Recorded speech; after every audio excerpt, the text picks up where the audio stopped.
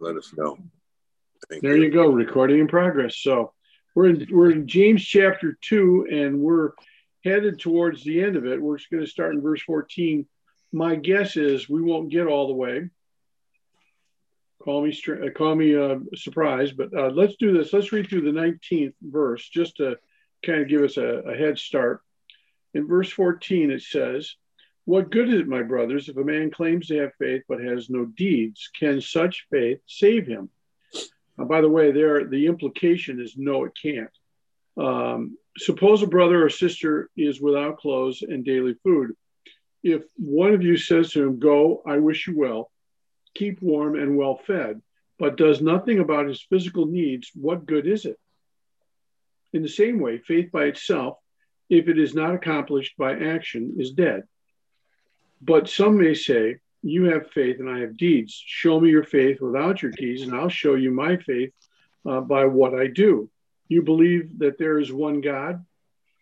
Good. Even the demons believe and shudder." Let's leave it there. If there is a key doctrine in all of Scripture, the key doctrine would be that faith is the key doctrine to the Christian life. In Ephesians 2:8-9, it says, "For by grace have you been saved through faith, and it's not of yourselves. It is a gift from God, not by works, lest any man should boast." So sinners are saved by faith. In 2 Corinthians 5:7, it says, "We live by faith and not by sight." So a believer must walk by faith.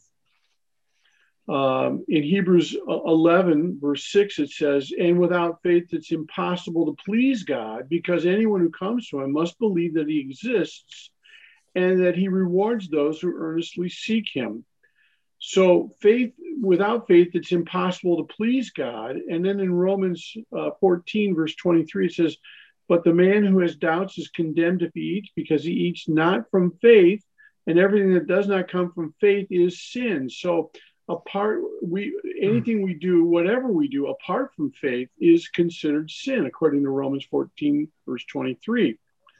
Now, how do we define faith? Obviously, Hebrews 11 gives us that definition. Faith is the substance of things hoped for, the evidence of things not seen. Well, someone coined a phrase, and I thought this was pretty good. I wish I knew who did it. But it says here that faith is not believing in spite of evidence, but obeying in spite of consequences. Let me say it again. Faith is not believing in spite of evidence, but obeying in spite of consequences. How often are we asked to do something in faith regardless of what we think about it, or regardless of the response that other people might have? Faith is not a nebulous feeling that we have that, that we work up to, or faith is a confidence that we believe that God's word is true. It's a conviction that's acting on what the word is said, and is willing to understand that he will bless us as a result of that. Mm-hmm. So let me ask you a couple of questions, and we'll bring this back. Maybe I should save these questions for Thursday. I don't know, but what kind of faith truly saves a person? What kind of faith? Yeah, what kind of faith does it take to really save a person? Is it necessary to perform good works in order to be saved? And then how can a person tell whether or not he's exercising true faith? Well, I believe there are at least three kinds of faith, and only one of them is truly saving faith. Now, I don't know if I can get my camera to do this. I got to switch cameras, so let me see. We'll go over to this one. There we go. And then I'm going to try to turn and to zoom in, and I still got a problem with my light. So I don't know if you can see that, but I'm going to thank Warren Wiersbe in advance. That I'm going to claim this is not mine, this is his. I thought it was a good thing. Three kinds of faith. There's dead faith. There's demonic faith, which we ended our reading about with that. And there's dynamic faith. And as we go through this chapter, verses from 14 through 26, we're going to be looking at dead faith, demonic faith, and dynamic faith. Today, we're going to start with dead faith. If we're lucky, we'll get through it and maybe get into demonic faith. But anyhow, we'll talk about dead faith. So let me see if I can get back to me.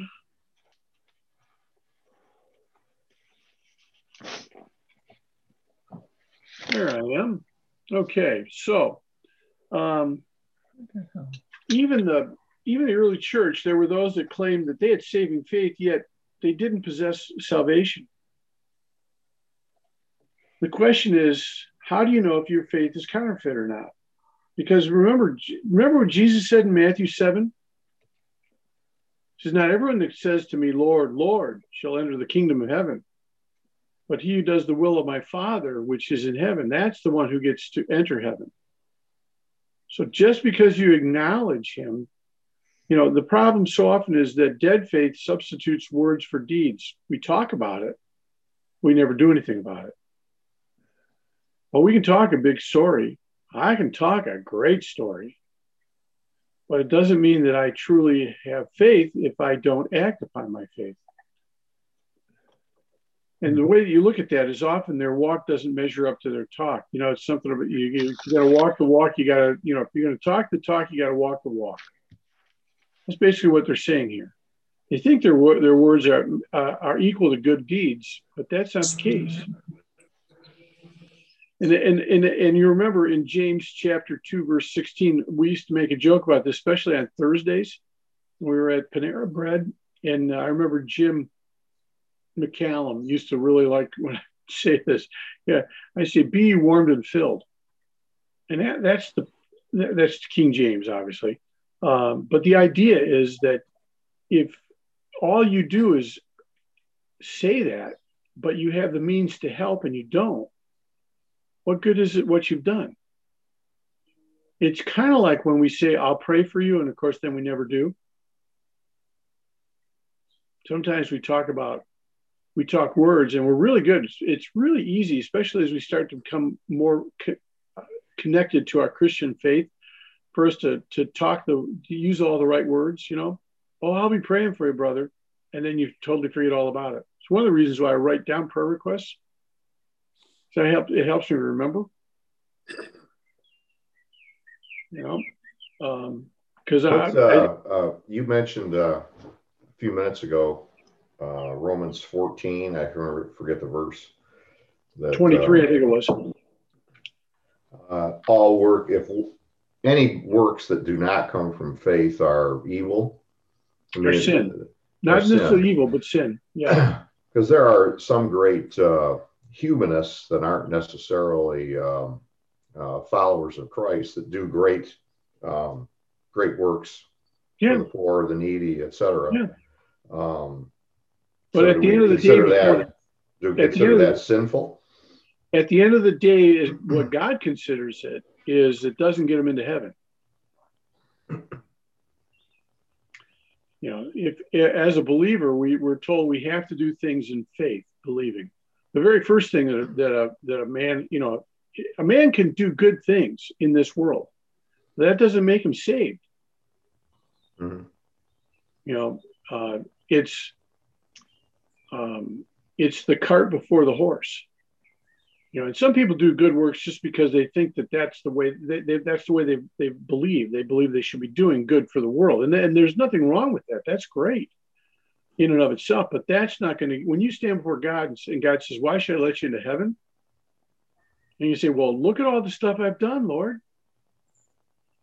But to Gary's point, I mean, that Romans expression phrase seems to say that. If it isn't from faith, it's sin. Yeah, you got to remember. I have a little problem with that. I mean, if someone does something good, but maybe not out of faith, but just for some other reason, I mean, how is that sin? Let's take it in context. Okay, it's always a good idea to take things in context. First of all, who is Paul writing to? Is he writing to sinners or is he writing to believers? Believers. So right away, when we talk about humanists and people that that are not believers, That's fine. They can do, it's great that if they do good works, it's great that they are humanists and they're interested in helping people. That's wonderful. But that alone is not going to save them. And in this particular passage in Romans 14, we're talking about here the principle of doing things in doubt or doing things in belief. And the object here is specifically in Romans 14, we're talking about meat that's been offered to idols. Should you eat meat that's been offered to idols? And you can apply this to anything in your life. It doesn't have to necessarily be meat that's been offered to idols, and that's what it is in this particular passage. And the idea is this: if I choose to do something, but I'm not sure if God wants me to do it, or I should be doing it, the fact that I've chosen not to, the fact that I've chosen to go ahead and do it without knowing whether it's all right with Him, I'm basically sinning. And the reason for that is, remember, let's assume I flip a coin. Heads, it's sin. Tails, it's not sin. But I don't know. So I'm flipping a coin to make my choice. God says that's not right. Don't flip a coin on choosing whether or not something you do is a sin or not. If you don't know for sure that you can do it in faith, believing that it's not a sin, then you shouldn't do it. So, there are going to be times when God has not revealed something to you that maybe later in your life He reveals to you is a sin. So you choose at that point not to do it. What you've been doing is sinning by omission versus sinning by commission, but only because you didn't know. Do you think you have to, sorry. Go ahead. Do you think you have to include the point of view that, somebody who's not a believer doesn't really understand sin in the first place? So, from our perspective, they might be sinning, but it's not relevant to them because they don't. Well, they're already a sinner. It's like I used to tell my kids. It was easy sending them to a public school because you could say all the teachers were pagans. Now they weren't. There were some that were believers, but the issue is you don't expect a pagan to do things for the right reason, do you? No. Morals kind of make that a little indiscernible. Yeah. You know what I mean? So it's intent. Yeah, in this particular case, it's intent. The issue is not how close to the cliff can I get without falling off. The question is, how close to God do I get so I don't fall off? So yeah, you're right, Gary. We're speaking specifically here for believers, not non-believers. And remember, there's going to come a time when, remember the passage in Matthew where it says, many will come to me in that day and say, Lord, Lord, didn't we do amazing miracles? Look at all the things we did for you. And He's going to say what? I never knew you. Yeah, depart from me. Get out of here. I never knew you. So the issue isn't whether or not we do good works, because there are people that are going to be performing miracles that God's going to say, yeah, sorry, not entering my kingdom. You're not part of my family. So if you're not a family member, this is immaterial. The very first thing you got to understand, whatever you're a sinner, and the only way you can come to God is through what? Christ. And that comes by believing. Faith. Remember, faith is a noun, believing is a verb. There is no verb for faith. Oh, I faithed him. There's no verb in the English language for faith. There isn't so the issue, belief, right? Okay. So dead faith, does that help clarify? Yeah. Although I do sometimes, I wonder people that do good works or a lot of good works, if they do not profess to be a Christian, what is it that motivates them? I wonder, is the Holy Spirit working in a subtle way with these people? Very possible. Because a lot of times the things they do, they're not self-serving. True. They don't seem to be conforming to the world and its normal way of things. Remember, God's trying to meet all needs. Mm-hmm. Our issue is how he meets those can be different. He might choose to use somebody who is a altruistic kind of person. Whether or not we believe that Bill Gates is a good guy or a bad guy depends on how much money he throws our way, right? Or he creates a foundation and gives up about half of his wealth, supposedly, something like that. But prior to that, if you go back 20, 30 years, he was one of the most hated men in America. Now he's considered a good guy. He's philanthropic. Well, that's great, but that's not going to, that in and of itself is not going to get him to heaven. He's a guy that I think over the years he's softened his stance. I think he used to be an atheist, and now if he ever comments on it, he talks about being agnostic, which some ways is almost worse. But perhaps, yeah. That's when you actually can't make a decision. Well, yeah, you're kind of, I'm neither fish nor fowl. Yeah. Or maybe he's a mugwumper. Maybe that's what an agnostic is. Person who has their mug on one side of the fence and their womp on the other. Same. All right. So the issue here comes down to people with dead faith substitute words for deeds. Just because you do deeds doesn't necessarily make you a believer. But here's the issue. When I say to someone, be warmed and filled, and I don't do anything to help them, when I have the means to do so, I'm sinning. It's like when you've been asked to live open-handedly. There are times when God says, don't do something. Well, then don't do it. But if he says, he lays it on your heart and you choose not to do it, and what you're doing is basically you're disobeying him. Not even basic. Listen, food and clothes are basic needs for every human being, right? Whether they're saved or unsaved. Would we agree with that? Yes. Yeah. So it says, in having food and raiment, in 1 Timothy, Paul says to Timothy, let us be therewith content. If we've got food, we've got clothes, learn to be content. That echoes what Jesus says in that wonderful Sermon on the Mount, right? Remember? Therefore, let no one take no thought to say, what shall we eat, or what shall we drink, or wherewithal shall we be clothed? For your heavenly Father knows you have needs of all these things. That's pretty interesting. I just finished a biography on the Wright brothers, and their father was a preacher.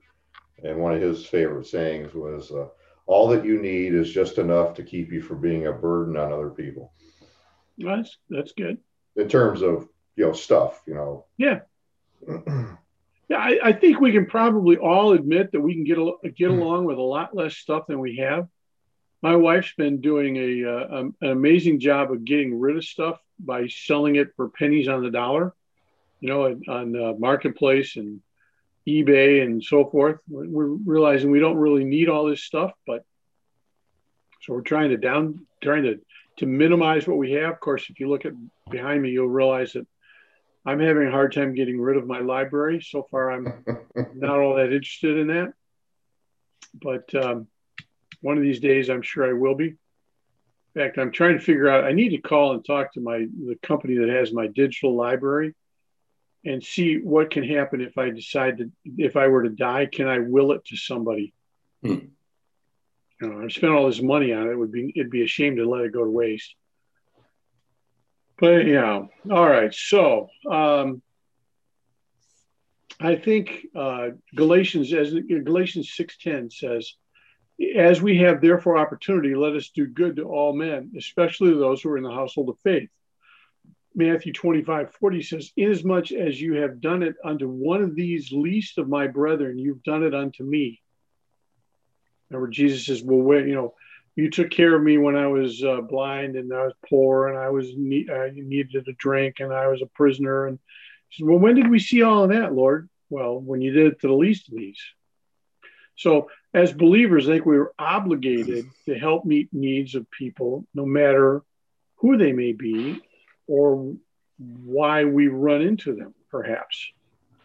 To help a person in need is an expression of love, and faith works by love. Galatians 5:6 says. John says in his first epistle, says, if anyone has material possessions and sees his brother in need but has no pity on him, how can the love of God be in him? Dear children, let us not love with words or tongue, but with actions and truth.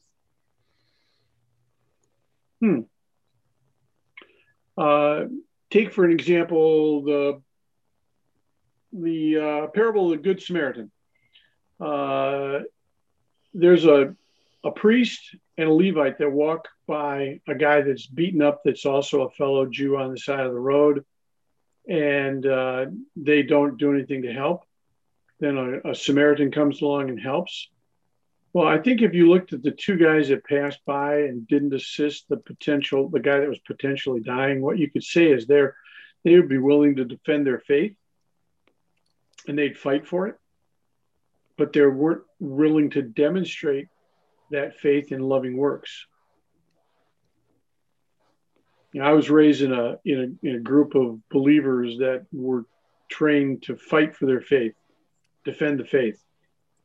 They had a fortress mentality, and they were constantly on the defensive, but never on the offensive, or very rarely on the offensive. And the problem with that is that James says, can that kind of faith save him? What kind of faith? Well, those that never practice any kind of physical, any kind of works. And probably works is a bad choice. Maybe deeds would be better. What does that fortress, what did you call it? Fortress mentality? Fortress mentality, yeah. Or sometimes. What does that mean in today's world? I don't quite get it. I mean, what did they do? Well, they pretty much were always on the defensive. Everything was they were being attacked on all sides. And so they would always be defending their faith to the point of saying, they would be fighting.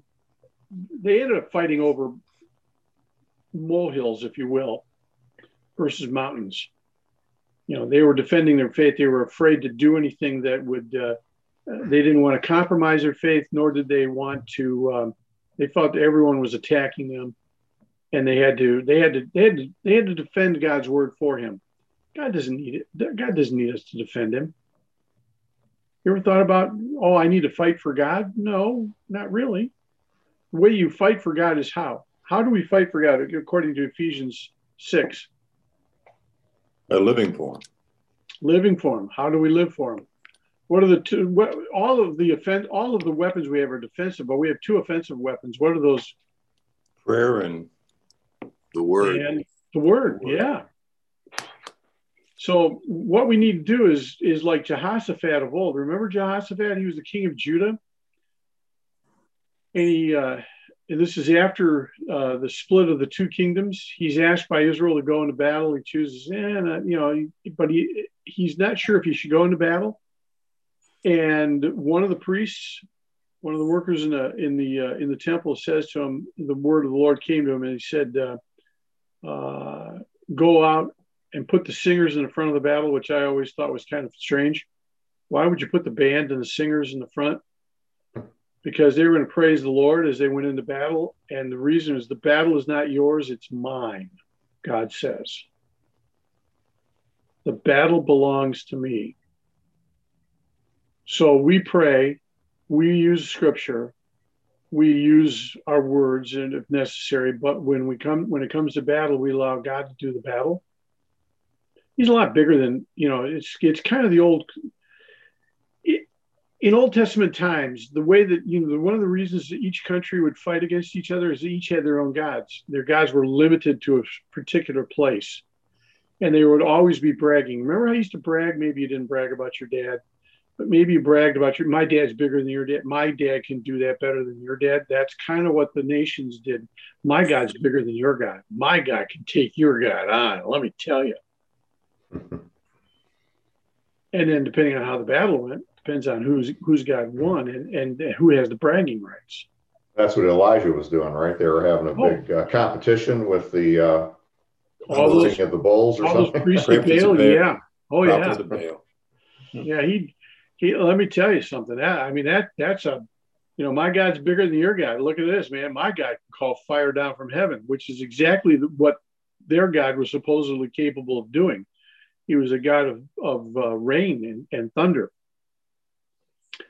Yeah, you have a God that if anyone should be able to call lightning down from the sky, it ought to be that particular God.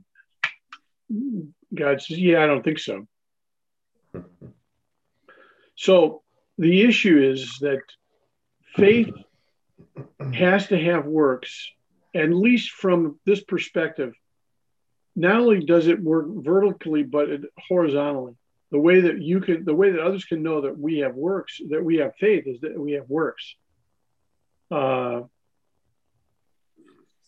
Calvin said, faith alone, it's faith alone that justifies, but faith that justifies can never be alone. Faith alone is that what justifies, but faith that justifies can never be alone. It cannot be by itself. True saving faith can neither be by itself. It must always bring life, and life always produces good works. A person with dead faith is basically just an intellectual experience where we can talk about God, but we never do anything. He knows the doctrines of salvation, but he's never submitted himself to God or trusted Christ for salvation. He knows all the right words, but he doesn't back up his words with works. And faith in Christ brings life. John 3:16 says what?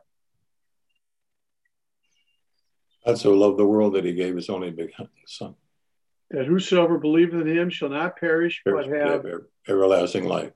Have life. Have life. Life is not supposed to be. Now, I have to admit, I would probably rather sit and read a book all day than do almost anything else. That's just, but for me, that's my enjoyment. But faith, according to James chapter 2, verses 17, 20, and 26, says faith without works is dead. What does that mean? How do we prove that we have, how do we know that we have eternal life? There was a parable that Jesus taught that I think demonstrates it really well. It's the parable of the sower and the seed. In fact, it's found in Matthew. It's found in all three of the synoptic gospels. So it must have been fairly important since all three of them have it. But if we were to turn over to Matthew chapter 13 and read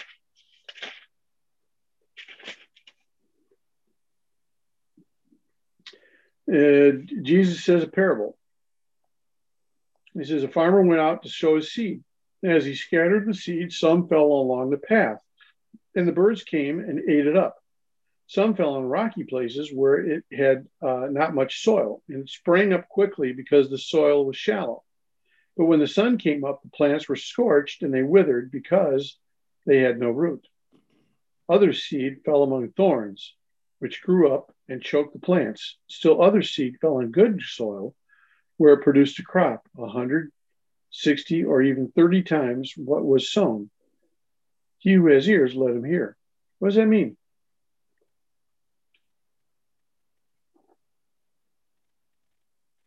Yeah. What's it mean? I say it's basically the word, if it's implanted in proper places, will bring results. Yeah. The true test of faith. Do you want to know whether or not you have saving faith? Are you producing fruit? That's the issue. Remember, if it falls on the path and basically it's trodden down and it can't get into the ground. Remember, when My wife recently was going out. Bless her heart, she decided there were some spots in her grass that needed to be reseeded. So she put seed down and she cultivated the soil a little bit around it. Then she put some topsoil on top of it. Why? Because it needs to be able to. If it's just lays on hard packed soil, it isn't going to germinate.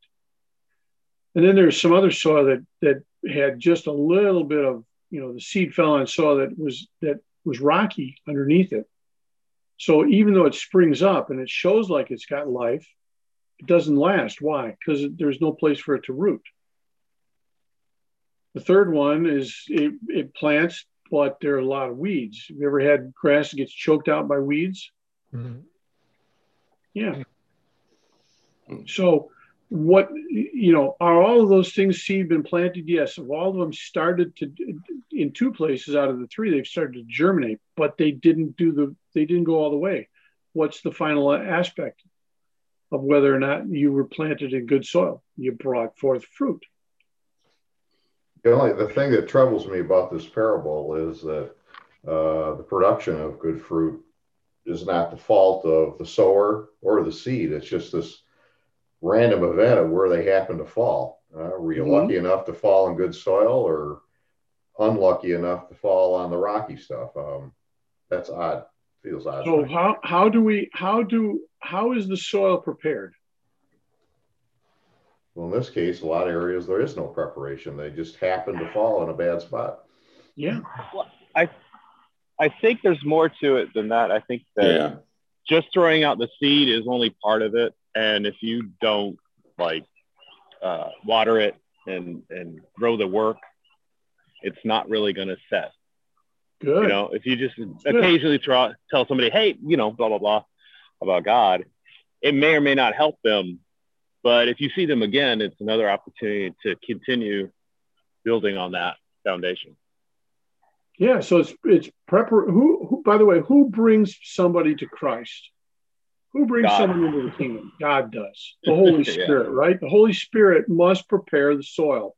Right. It's kind of like, well, now they drill and they drop seeds in. But back in the day, who was it? I can't remember the singer. Talked about, he was a guitarist, and I can't think of his name. And he basically talks about a plow pan. Says, he asked for the Holy Spirit to dig down and break up the soil of his life. There reaches a point where if all you do is constantly plow at the same level, you create a hard surface underneath the loose soil. So occasionally to get into the good soil down below, you've got to drop the plow lower so it breaks up the plow pan. Right. And the song said something about, Lord, dig down into my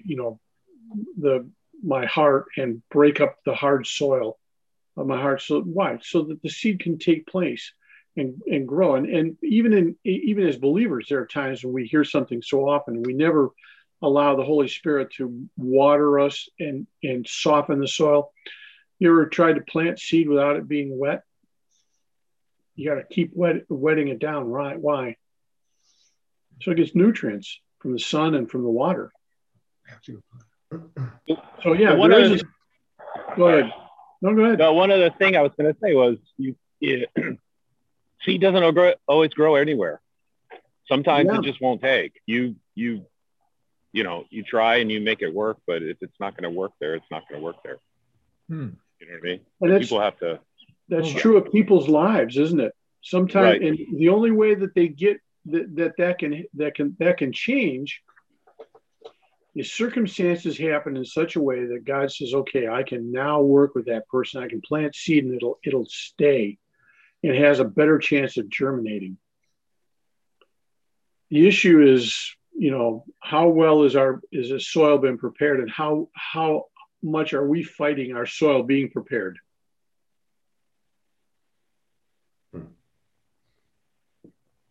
So, Val, you had asked if I don't know if you remember this because it's been a while, but you asked, how do you know if we have eternal life? Mm-hmm. I don't know. I'm hoping, because I hearken back to what you say. You never know. We may have only got this much right. True. True, but when God says, I've written this so that you'll know, I've written this so you'll know. So he says in John. But with the confusing parables, do we really have it right? Oh, I think so. Okay. Not trusting by faith. Here's the issue. Do you have fruit? Now, what is fruit? Maybe that's what we should ask. I wasn't really prepared to go this direction, but okay, well, let's go ahead. Well, you asked the question. I didn't know if it was a rhetorical question. I was like, I'm glad you asked it. How do you know? Do you feel the tug of God in your heart?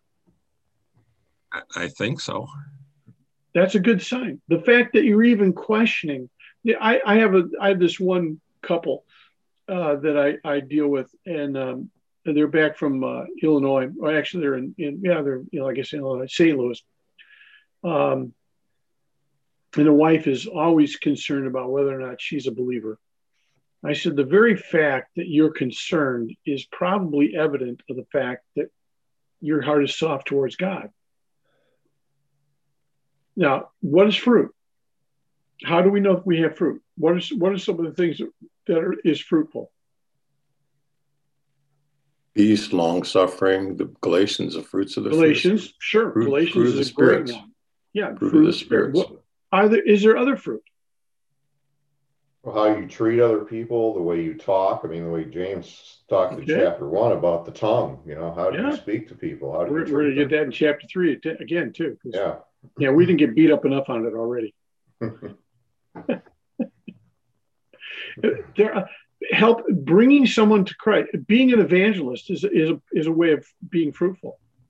Is that the only kind of fruit? No, there are some people that say it is, but no, that's not true.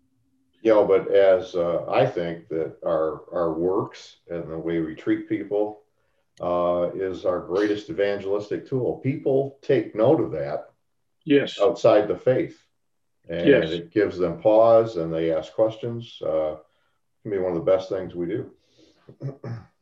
It's important, though, to think about. Remember, Romans was written to basically define sin in its entirety. It gives you 3 classes of people that kind of help you, and none of those were saved, but they're all can be saved. Talks about the pagan man, creation thing. The next one's a moral man, because I worked with a guy that was a Mormon. Everybody talked about how well he lived his faith. That's not good enough. And the third one, Paul uses the most extreme example. He uses a Jew. He says, none of these people are really saved. And, do you know what I'm saying? The Jew does it by religious works. The moral man does it by deeds. The pagan man the creation itself will condemn him. And so that's why Romans is written to kind of explain what it takes to be faith. And it goes into Abraham, the first one that lived by faith. Yep. Yeah, in fact, we're going to be looking at Abraham as we get into the end of this chapter. We're going to be looking at Abraham and Rahab. So, in my definition of eternal life, from Jesus' perspective, was to know the Father. That is eternal life. That's eternal life. Everybody's going to live for eternity, but eternal life is in the Father. Yeah, and that living in eternal living is we're going to exist. I'm not sure. Spiritual life is being with the Father. Right. But I'm saying that it talks about everybody's we're going to be someplace forever. Right. And everybody's going to be judged one way or the other. We're going to be judged for good works or deeds, whatever. The non-believers are going to be judged by 2 books, the books of works, one of good, one of bad. And they, I don't know. I'm not that bright, but anyway, so. Well, some have said this: faith without works is faith in name only. And again, I would venture to say, if you remember, Ephesians 2:8-9 says, what? You've been saved by faith, not by works, lest any man should boast. Right. That's 8 and 9. But 10 says, for we are God's workmanship, created in Christ Jesus to do what? His works. To do good works. which, by the way, God has prepared in advance for us to do. So God has a plan. God plans for us to do good stuff. The other thing, too, it's important to remember, it's line by line. You start at the beginning of the book, but it's line by line. And he makes that point that you don't learn all of it once.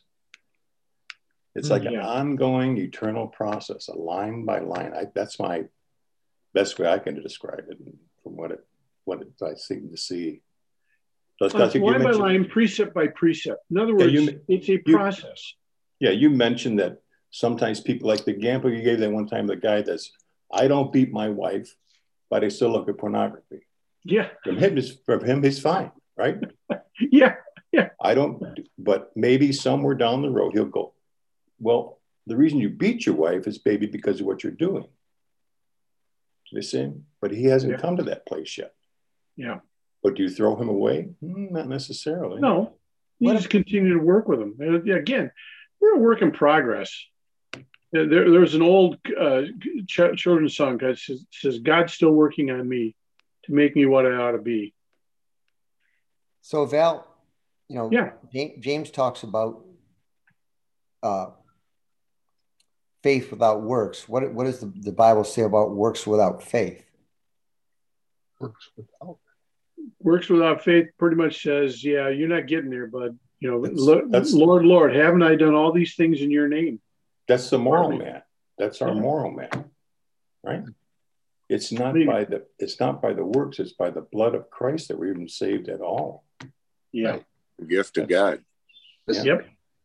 Lest I'll boast, because you know me, I'm going to boast, and we still boast. Yeah. And Paul says it's okay to boast, but what can we boast about? About God, about what Christ has done, about who Christ is, about the fact that my God's bigger than your God. Just saying.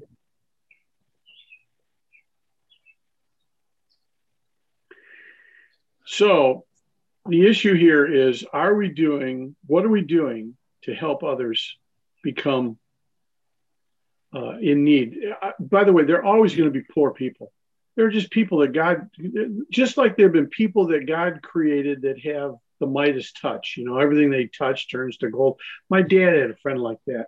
I swear this man, everything this man tried to do, everything he did in business always worked out unbelievable. He left a legacy to his family. It just blew me out of the water. This guy was a dirt poor farmer when he started. He ended up owning a dozen farms. He owned a chain of retail stores.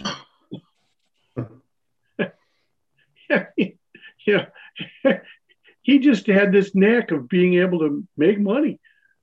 There are other people that can't make money to save their life. And he'll be judged on what he was given.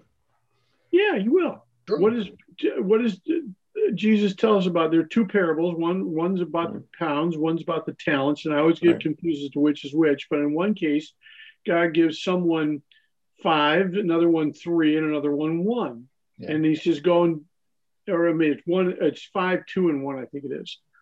And he says, go and so the guy that has 5, he gets 5 more. And the guy that has 2 gets 2 more. And the guy that has 1 goes and buries it in the dirt and digs it up when the master comes back. And he goes, the guy says, you had 5. Well, I'm going to reward you with 5 cities. And the guy that has 2, he gets 2 cities. And the guy that has 1 gets nothing. In fact, his gift is given to the guy that has 5. Why? Because God gave them the ability to be able to do that, to be able to do well. Each of us has abilities that God's given us to do. On the other hand, the other parable says he gave them all the same amount. And one guy has 5 and one guy has 2 and one guy only still has 1. What's the difference? Well, the difference is that they were able to use, they were given the same talents, they were given the same abilities, they were given the same chances, but one guy worked harder, one guy worked a little bit, and one guy did no work at all. So, yeah, there is a sense to which God chooses to give us abilities. I am not an engineer, not in my skill level. I'm not sure that I'm good at much of anything. Maybe talking. Then sometimes I'm not too sure. Motivational speaker. There you go. Yeah. Prevagen. But the issue is that God gave each of us abilities. God wants us to use those abilities to the best of our ability with the opportunities that God provides us. And in this case, there are going to be some people that are just born and just will never be beyond their abilities because that's the way God created them. Now, there are others that choose to be poor just because they don't want to work. That's a whole different story. We're not, So our issue is when there are people that are in need, we need to reach out to them. But Paul also warns us, make sure they're in need. They're in need, just because somebody is, Paul says, if they refuse to work, then they don't eat. Now, the issue becomes the struggle for us is when someone is a father or a mother and they're, a single parent maybe, or two parents, and they choose not to work, but their kids suffer from it. So sometimes we end up helping a parent, right? Because we're trying to help the kid. But the issue is help those who are in need. That's one of the ways we prove that we're a follower of God. All right. We're reached the end of our recording. I will turn this off and it will now tell us